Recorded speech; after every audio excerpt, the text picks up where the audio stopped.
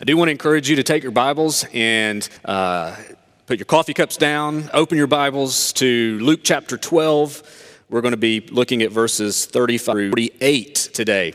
Luke chapter 12, verses 35 through 48. As we continue through our exposition of Luke, this will be our focus for this morning.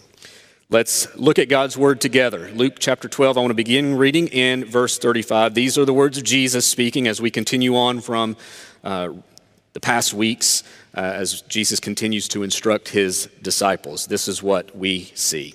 Verse 35, Jesus says, "Stay dressed for action and keep your lamps burning and be like men who are waiting for their master to come home from the wedding feast, so that they may open the door to him at once when he comes and knocks.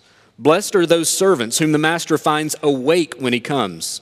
Truly I say to you, he will dress himself for service and have them recline at table, and he will come and serve them. If he comes in the second watch or in the third and finds them awake, blessed are those servants. But know this, that if the master of the house had known at what hour the thief was coming, he would not have left his house to be broken into. You also must be ready, for the Son of Man is coming at an hour you do not expect." Peter said, "Lord, are you telling this parable for us or for all?" And the Lord said, "Who then is the faithful and wise manager whom his master will set over his household to give them their portion of food at the proper time? Blessed is that servant whom his master will find so doing when he comes. Truly I say to you, he will set him over all his possessions. But if that servant says to himself, 'My master is delayed in coming,' and begins to beat the male and female servants and to eat and drink and get drunk, the master of that servant will come on a day when he does not expect him and at an hour he does not know, and will cut him in pieces and put him with the unfaithful. That servant who knew his master's will but did not get ready or act according to his will receive a severe beating. But the one who did not know and did what deserved a beating will receive a light beating. Everyone to whom much was given, of him much will be required, and from him to whom they entrusted much, they will demand the more." Let's pray together. Father, thank you for your word. Help us now to understand it so that we might live in obedience to it. We pray this in Jesus' name. Amen. Well, how is your calendar looking these days? How many of you keep a regular calendar? Think about that. How many of you look at some kind of calendar on a daily basis, whether it's written down, daily to-do list, or your phone calendar, your Google Calendar, iCalendar, or that amazing planner that you got for Christmas that you're still drooling over? Some of you. Most of us have some type of schedule, even if you don't have it written down. I know for me, I have a regular calendar that's color-coded: cream for personal things, yellow for meetings, orange for elder things, pink, I don't know why pink, for vacation, blue, not sure why I chose blue, for church events, but anyway, you get the point. You have a variety of different things that help organize and structure your lives. So much of our lives are structured or organized by colored dots or numbered squares. And even if you aren't keeping a calendar, someone's keeping one for you. Someone's keeping one for you. And you know, as you think about your calendars, as you think about your daily planners, I think it's always helpful for us to step back a moment and have a renewed perspective about our schedules. And yes, even our calendars. As such, I'm always reminded of what the great reformer Martin Luther once said about his calendar. You've heard me refer to this quote many times before, but I think it's just so helpful. Where Luther once said, "I have 2 days on my calendar. This day and that day. This day, the present, today, this moment in which we're living right now, the present moment, and that day, when the Lord would return and bring about his judgment and make all things new." Luther said those were the 2 days that were prominent on his calendar, this day and that day. His point was simple. He lived this day in view of that day. Everything he did today, he did with with a mindfulness towards that day when Christ would return again. But brothers and sisters, how often do you really think about that day? Be honest with yourself. Seriously, when was the last time you consciously gave thought to the day when Christ would return? When was the last time you made decisions and structured your life around the reality of Christ's return? Well, today's passage, through a series of short parables, is intended to do just that. It's intended to direct our attention, to motivate our focus, to be fixed upon that day so that we live as faithful disciples today. Jesus continues his teaching here in Luke chapter 12 to his disciples, and now he returns to that period of time when he would soon depart. Jesus was going to die. He was going to be raised on the third day. And then shortly afterward, he would ascend to his Father in heaven, to where he's at his right hand even now. And so he's looking towards that time when he would return to his Father, and then that time when he would come again. So we think about Jesus' first coming, and then we also think about his second coming.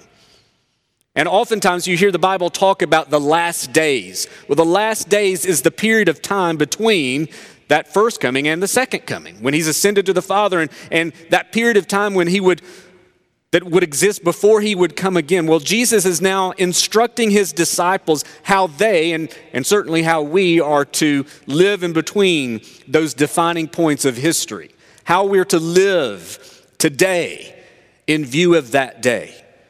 Well, here in these series of parables, we see two main actions Jesus calls us to. One's pretty much a command, and the other is implied. But two actions that we're called to here as we follow him in anticipation of that coming day when he would return.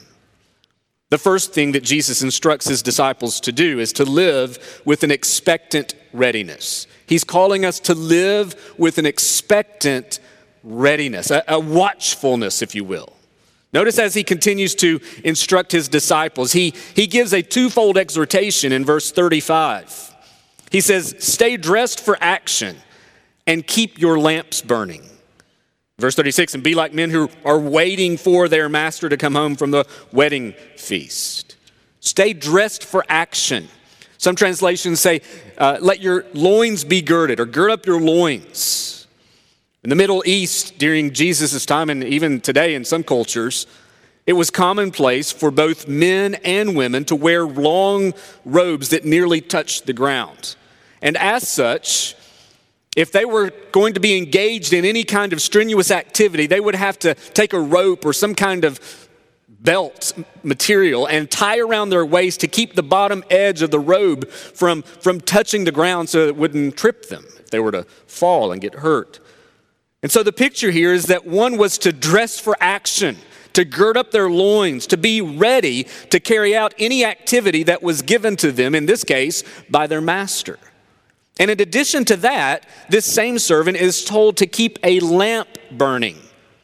Obviously, in a day when there was no electricity, things were different. And people needed to prepare to have some source of light once darkness set in. So you would be preparing the lamps before it got dark.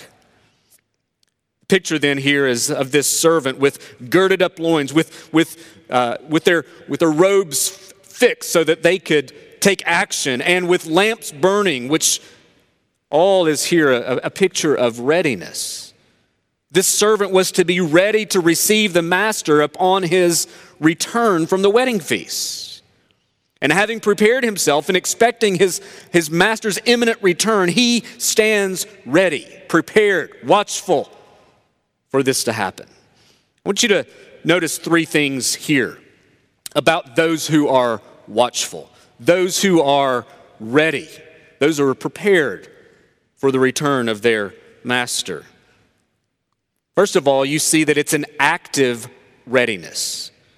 The master is away. We're told at a wedding feast. And the remaining servants are to actively wait upon him to return from this wedding feast.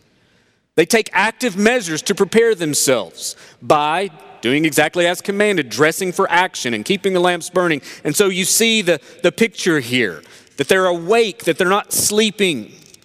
You see that in verse 36. Be like men who are waiting for their master to come home from the wedding feast. They're anticipating his return. It's not a passive kind of waiting.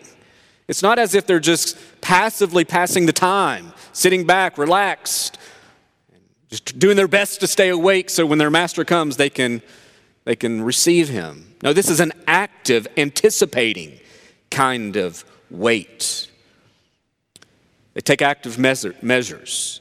The picture here is one that highlights, obviously, the second coming of Jesus. In fact, if you jump down to verse 39 and 40, Jesus gives another type parable with reference to what he's speaking about. He says, but know this, that if the master of the house had known at what hour the thief was coming, he would not have left his house to be broken into. And then Jesus says, you also must be ready, for the Son of Man is coming at an hour you do not expect. So there Jesus makes clear reference to, he's talking about the time when he would return for his people.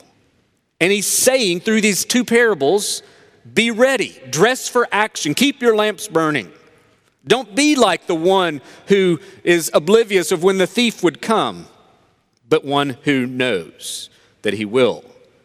Jesus says that that's the exact posture that ought to be true of his followers as we anticipate his coming, which is in an hour we do not know. You may have a lot of dates on your calendar or in your planner, but there is one date that you can't put down, and that is the day when Jesus will come again. You can't schedule for that day. We don't know when that day, in fact, Jesus, we're told, Jesus himself doesn't even know when that day will be, but only the Father knows. And so the only way to plan for that day is to assume that it could be at any moment, to anticipate that will be happening. It's an active readiness. A couple of things about this activity or this active waiting. Number one, active waiting assumes belief.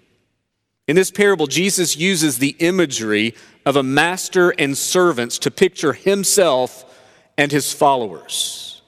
In other words, you can't and you won't be ready to receive the master if you don't know the master, if you're not a servant.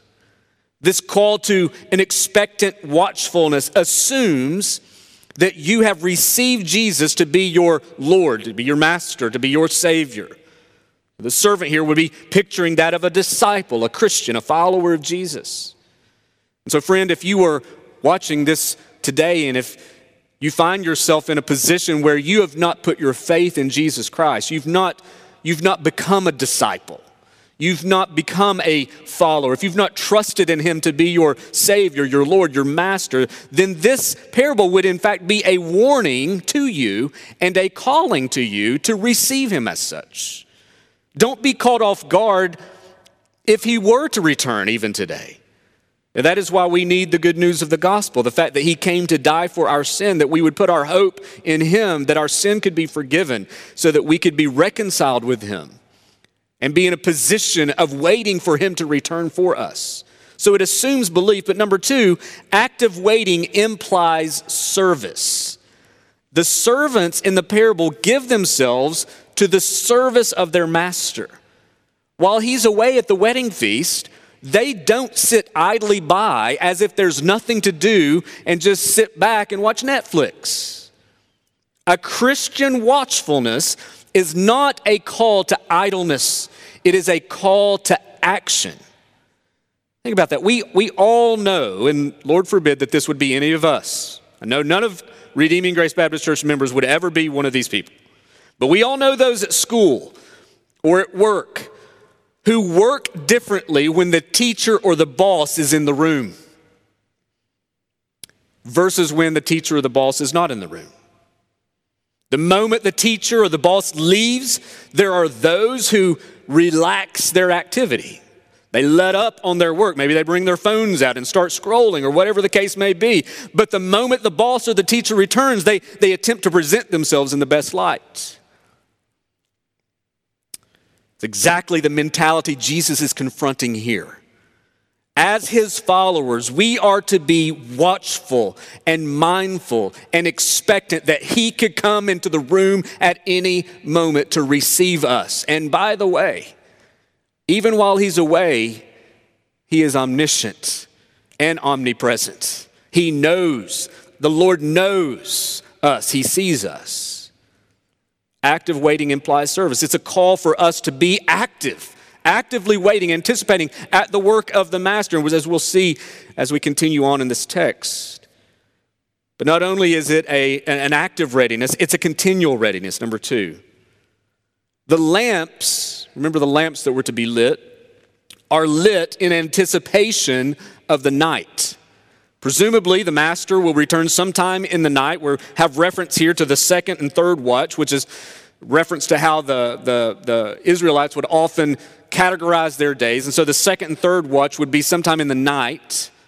People come to different conclusions on how the different days or the days were divided up by time. But the point is, he's away at a wedding feast, presumably at night, and they're called to wait. They're called to anticipate. This lighting of the lamp implies this perpetual watch. They weren't to go to bed and somehow set an alarm so that they could wake up just prior to his coming. No, they were to be on the ready so that at any moment they could receive him when he returns. Friends, it's a reminder to us that we should never grow slack in anticipating Christ's return. When was the last time? This is a good question for me because I couldn't really answer this question. When was the last time you thought, could today be the day Jesus returns? Could today be the day? When's the last time you thought that? Could today be the day Jesus comes again? And do you live out your days with that kind of expectancy and readiness? I know I often don't. I don't consciously think, could this be the day Jesus comes again? But friends, it's a good thing to think and hope for and long for and be ready for. You know, I know we Christians like to argue about a lot of things. It's a sad reality oftentimes. And one of those things is eschatology, the study of the end times. I mean, churches have split over debates about how and when Jesus is going to return. But when you read the Bible's emphasis has a lot to say, certainly about the ways in which Jesus will return, the things, the signs in which we can look to and understand, and even coming to different conclusions. The point is that it's important doctrine for sure. But the emphasis of the Bible is not to be arguing over the when of Jesus' return, but the fact that he will. Our focus is not to be arguing over the when, but to be living for the when. That's the point, the emphasis of the scripture is that, listen, Jesus is going to return again. And there's different ways that we might conclude on how that's going to pan out. But the point is he is coming again. He's coming visibly, bodily, to come and to restore all things and to call us to himself and to set up eternity. And we can discuss what we think and how we think that's all going to play out. But listen, what we lose in the midst of that kind of argument and debate is the fact that he is going to return, and are we ready when he does? That's the emphasis of Scripture, to embrace this continual sense of readiness. Here we're told to keep our lamps burning and stand ready to meet him. Friends, are your lamps burning? Are you dressed for action? Are you anticipating the return of Jesus? Are you thinking, could this be the day? Or are you more concerned about winning a theological argument as to why it's this way and not that way? That's a sad indictment if that's where your heart is. Our hearts ought to be eagerly expecting Jesus to come for us and to be ready for when he does. It's a continual readiness, but number three, it's a rewarded readiness. Back to verse 37. Notice Jesus says, "Blessed are those servants whom the master finds awake when he comes." Notice he says, blessed are those. Blessed are those servants who he finds awake when he comes. Those who are ready, those who are expectant, those who are looking forward to his arrival. In this parable, we see that the master does indeed return. And notice what happens. He says, blessed are those servants he finds awake. Well, how are they blessed? Look at the next sentence. Truly I say to you, he, the master, he will dress himself for service and have them, the servants, recline at table, and he, the master, will come and serve them. Do you hear? Do you hear what the master does? The master's response is unbelievable. I mean, can you imagine something like this happening on Downton Abbey? Not one episode do you have Lord Grantham who returns from some trip and then with Mr. Carson and Miss Hughes with all of the other servants being served by him at a feast in their honor. There's no such episode. Don't miss this blessing, folks. For those Jesus finds faithfully serving him and waiting for his return, he will in turn bless them by serving them upon his return. There will be this great role reversal of some type when Jesus comes for his own, and he will serve the servants. As we think about the second coming, we do know that according to Revelation 19:9, that there is a great banquet awaiting us, and we will be welcome to the king's table. Now, I'm not sure how all this is going to flesh out, but we're being told here that there is great blessing for these servants who stand ready and awake to receive the master, to receive Jesus when he comes again. I'm not sure about you, but I typically am not thinking about this. This is not the imagery I have in mind when I think of Jesus' return. I typically envision a time when we will experience his return, we will give account for our lives and be welcomed as his people into an eternity of joyful service and worship to the King. And yet, here we are given this amazing picture of the King, the Master himself, welcoming us to his table, where we will be the honored guest and he himself will be the servant serving us. Brothers and sisters, and the thing about this, the beauty about this, the humbling reality about this is not one of us will deserve to be there. It's all of grace. Friends, this is something we should joyfully anticipate. To think that there's coming a day that if we stand ready and awake in anticipation of his coming, that there's coming a day when Jesus will come and he will receive us, and in some way he will be serving us. I don't know all the details of what that will be, but what an amazing, humbling reminder of the magnitude of God's grace. It's not enough just for him to save us from our sins and to give us eternity in heaven, but now we see this picture of Jesus himself stooping and humbling himself to serve us, the very ones who deserved condemnation. It's a rewarded readiness. Friends, are you waiting for this moment? Are you anticipating for this? Are you anticipating this? Are you living for this? Are you being watchful? Are you living with an expected readiness? Friends, I don't know when Christ will return. None of us do. But we're to live every day. We're to live every moment in anticipation of that glorious and final day when he does. Friends, let's be reminded and encouraged that we are called to live with an expected readiness, expectful, anticipating that Christ will come again. Number two, second thing that we're called to in this passage is that as we wait expectantly, we're called to strive to maintain a faithful stewardship. You see that in verses 41 through 48. And in the following verses here, notice in verse 41, as Jesus has just told these parables about being ready, Peter speaks up and says, Lord, are you telling this parable for us or for all? Like, Who you getting at here? What are you saying? Is this like disciples only material, or is this like for everybody to hear? And Jesus really doesn't answer his question, but he goes on to give further instruction through some parable. Now, in some ways, Jesus does answer his question as he gives this instruction, to this call, really, this exhortation, which is implied and embedded in this parable, this call to be a faithful and wise steward. And he's saying that it's for the faithful and wise. I'm calling you as my followers, as my servants, to be a faithful servant, to be a wise servant. There's a couple of different types of servants portrayed here and how the Lord will deal with each. Let's look at the first. Number one, God's blessings we see to the wise servant. We see how God will bless the wise servant. Verse 41 through 44, Peter said, Lord, are you telling this for us or for all? And the Lord said, who then is the faithful and wise manager, whom his master will set over his household to give them their portion of food at the proper time? Blessed is that servant whom the master will find so doing when he comes. Truly, I say to you, he will set him over all his possessions.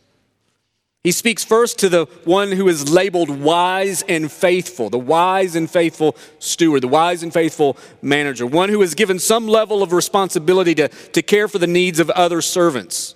Could be a reference to the disciples here, but it would also include anyone with any level of responsibility to stewarding, to managing the work that the master has left. And to some degree, that's all Christians. Faithful and wise manager is one who takes any responsibility he or she has with the utmost seriousness and diligence. We're told here that such a servant, such a person, such a manager will be blessed upon the master's return.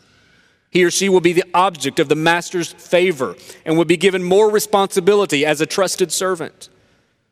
And Jesus' point is that it's good for you to be found that way upon his return.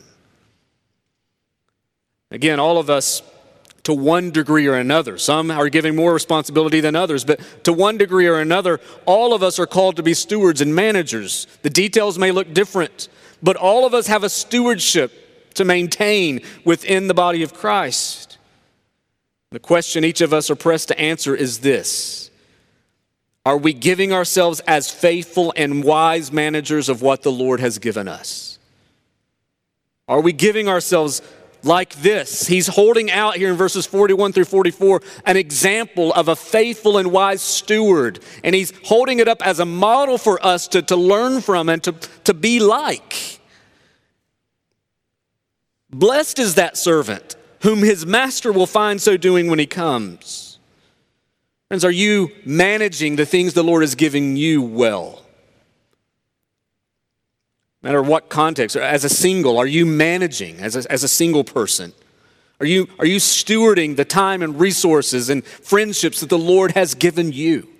Are you using it for his glory? Are you serving with this wise and faithful manager? If you're married or married with children, are you stewarding your relationship and serving as a blessing to others? As a parent, are you stewarding your responsibility to instruct your child in the fear and admonition of the Lord? As an employee or as a student, how are you conducting your work? Is it as unto the Lord, with an expectant watchfulness that Christ could return at any moment? As one with a responsibility maybe over others, how are you treating them? Friends, there's many ways that we could apply this, but you and I need to understand all of us have been given a stewardship. All of us have been given some kind of responsibility within the body of Christ, and the point of this is, are you stewarding that well? Jesus here is holding this faithful and wise manager up, again, as someone he commends. He's saying, this is what I desire you to be. And if you are faithful in a little, I will see that you are rewarded as such and given as a steward over all his possessions. He's affirming them. It will be blessing and reward for the wise and faithful servant. He who is faithful in a little will be given more. But not only do you see the blessing to the wise servant, you see God's warning to the unwise servant. Look at verse 45. But if that servant says to himself, my master is delayed in coming, and he begins to beat the male and female servants, and to eat and drink and get drunk, the master of that servant will come on a day when he does not expect him, and at an hour he does not know, and will cut him in pieces and put him with the unfaithful. There's a stark contrast here between the servant that we see in verses 41 through 44 and the servant now that we see in verses 45 and 46. This servant, once the master left, acted in wickedness. His ungodly behavior was intentional. Notice the text. But if that servant says to himself, he's thinking in his own mind and heart, master's gone, he doesn't seem like he's coming back, seems like he's delayed, therefore I'm going to act in this way. He's conscious of what he's doing. His ungodly behavior was intentional, he says to himself. And then he abuses the other servants while living it up with food and drink to the point of drunkenness.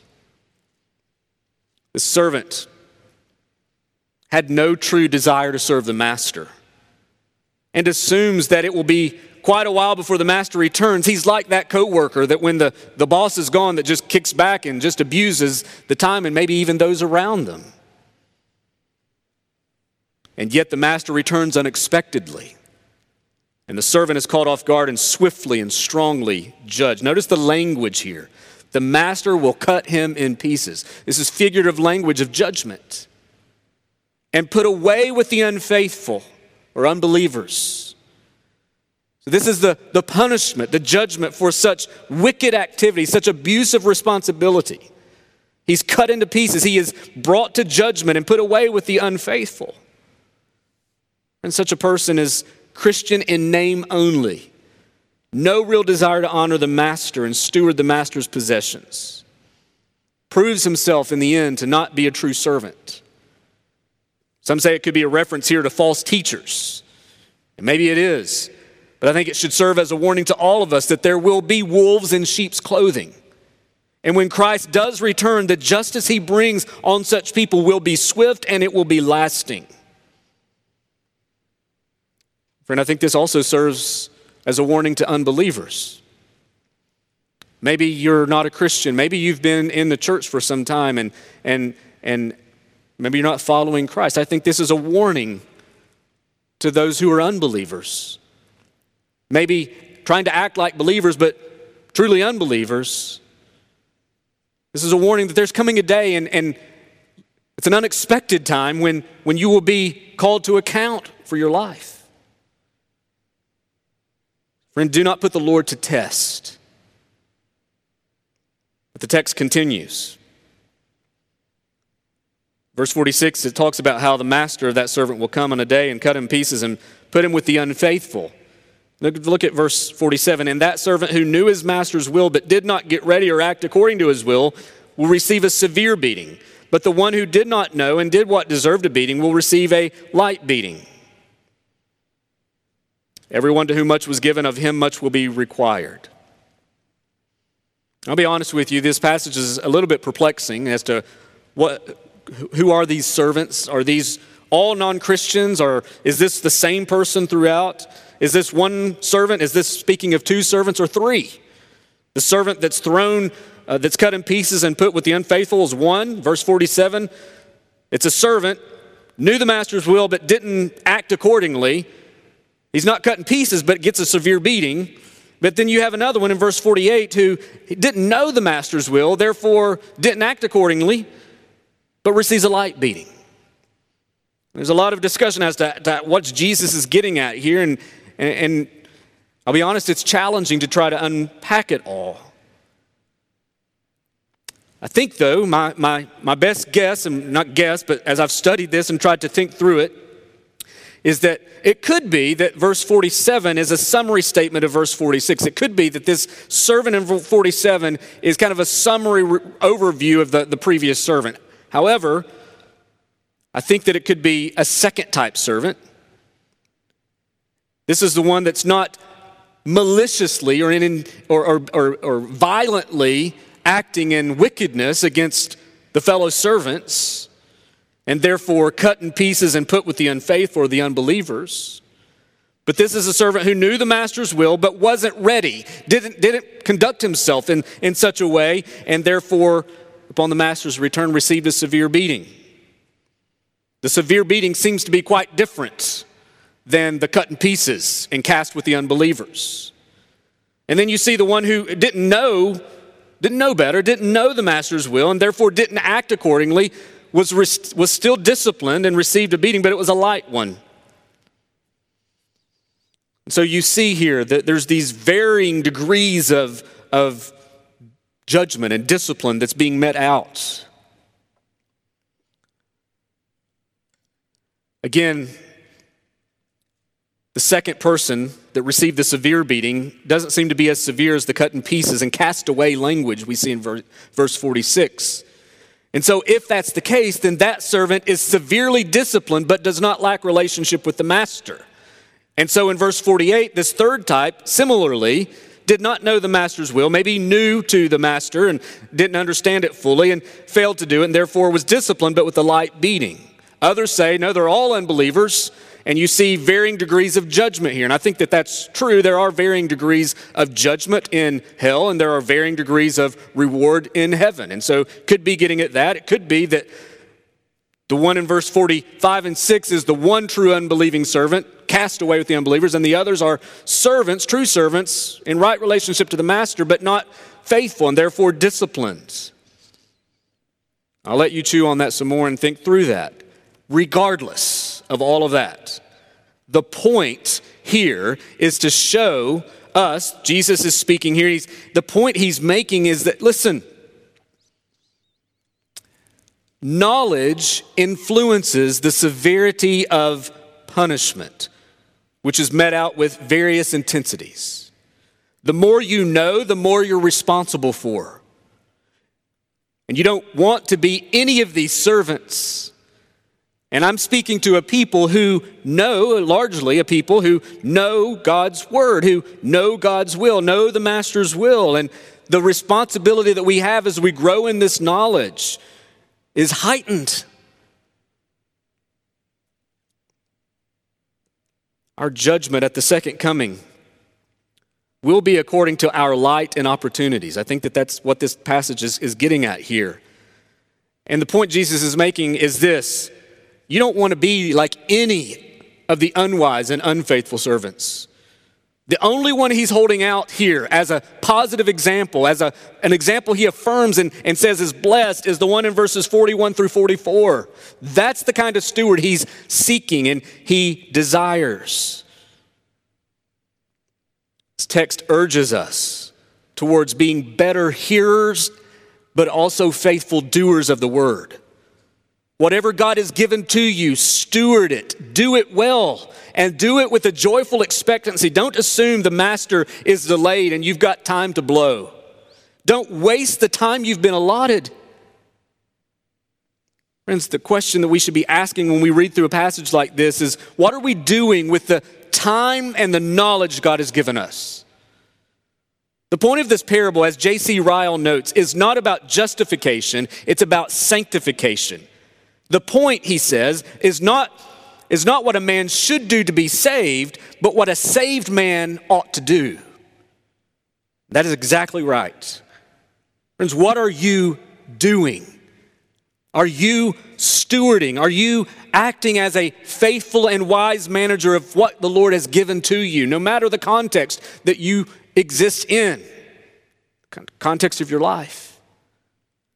He's urging us towards faithfulness, towards being a wise manager who knows that the master could come at any moment, and we want to be found not only expecting him and ready to receive him, but we want to be found faithful in serving him when he does come again.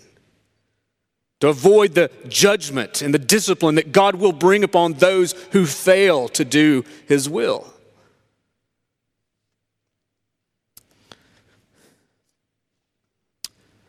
Brothers and sisters, if Jesus were to return today, how would he find you? If Jesus were to return today, how would he find you? Would he find you watchful and ready, anticipating his coming? Or would he find you caught off guard, unprepared? Would he find you busy managing the responsibilities he's given you with grace and diligence? Brothers and sisters, think about this question. How would your life look different this week? How would your life look different this week if you were to wake up tomorrow, if the Lord gives you another day, and you were to wake up tomorrow and at the beginning of that day said to the Lord, Lord, you've given me the privilege of being your servant. It's all of grace. You've entrusted me with your gospel and your word. You've put me in this context, in this place, at this time. Help me to steward this day well, knowing you could return at any moment. And if you were to wake up like that tomorrow, how would tomorrow be different? How would this week be different if that's the perspective you begin to live by and understand life from? What would that mean for how you spent your time? For how you use your resources, for what you gave attention to. This is a calling. Jesus is urging his disciples to be at the ready for his coming, to steward all that you've been given well and faithful. Brothers and sisters, it is certain that that day is coming. And because that day is coming, this day ought to find us ready and faithful. Let's pray together. Father, thank you for reminding us of what is true. Father, thank you for putting before us the reality of Christ's return. Lord, we often lose sight of that. We often get bogged down in life and the things of this world, and we lose perspective very quickly. We get consumed with all that's on our calendars. We get consumed with all that's before us in a given day or a given week. And we forget about what's most important. We forget about that day which ought to inform and shape all that we do today. So Lord, would you use this text to urge us on as faithful stewards, expectantly waiting for the coming of our King. Lord, as we do so, may you fill us with joy, with persevering grace, that we may run the race well, that we may keep the hand to the plow, looking and hoping for the return of Jesus. It's in his name we pray. Amen.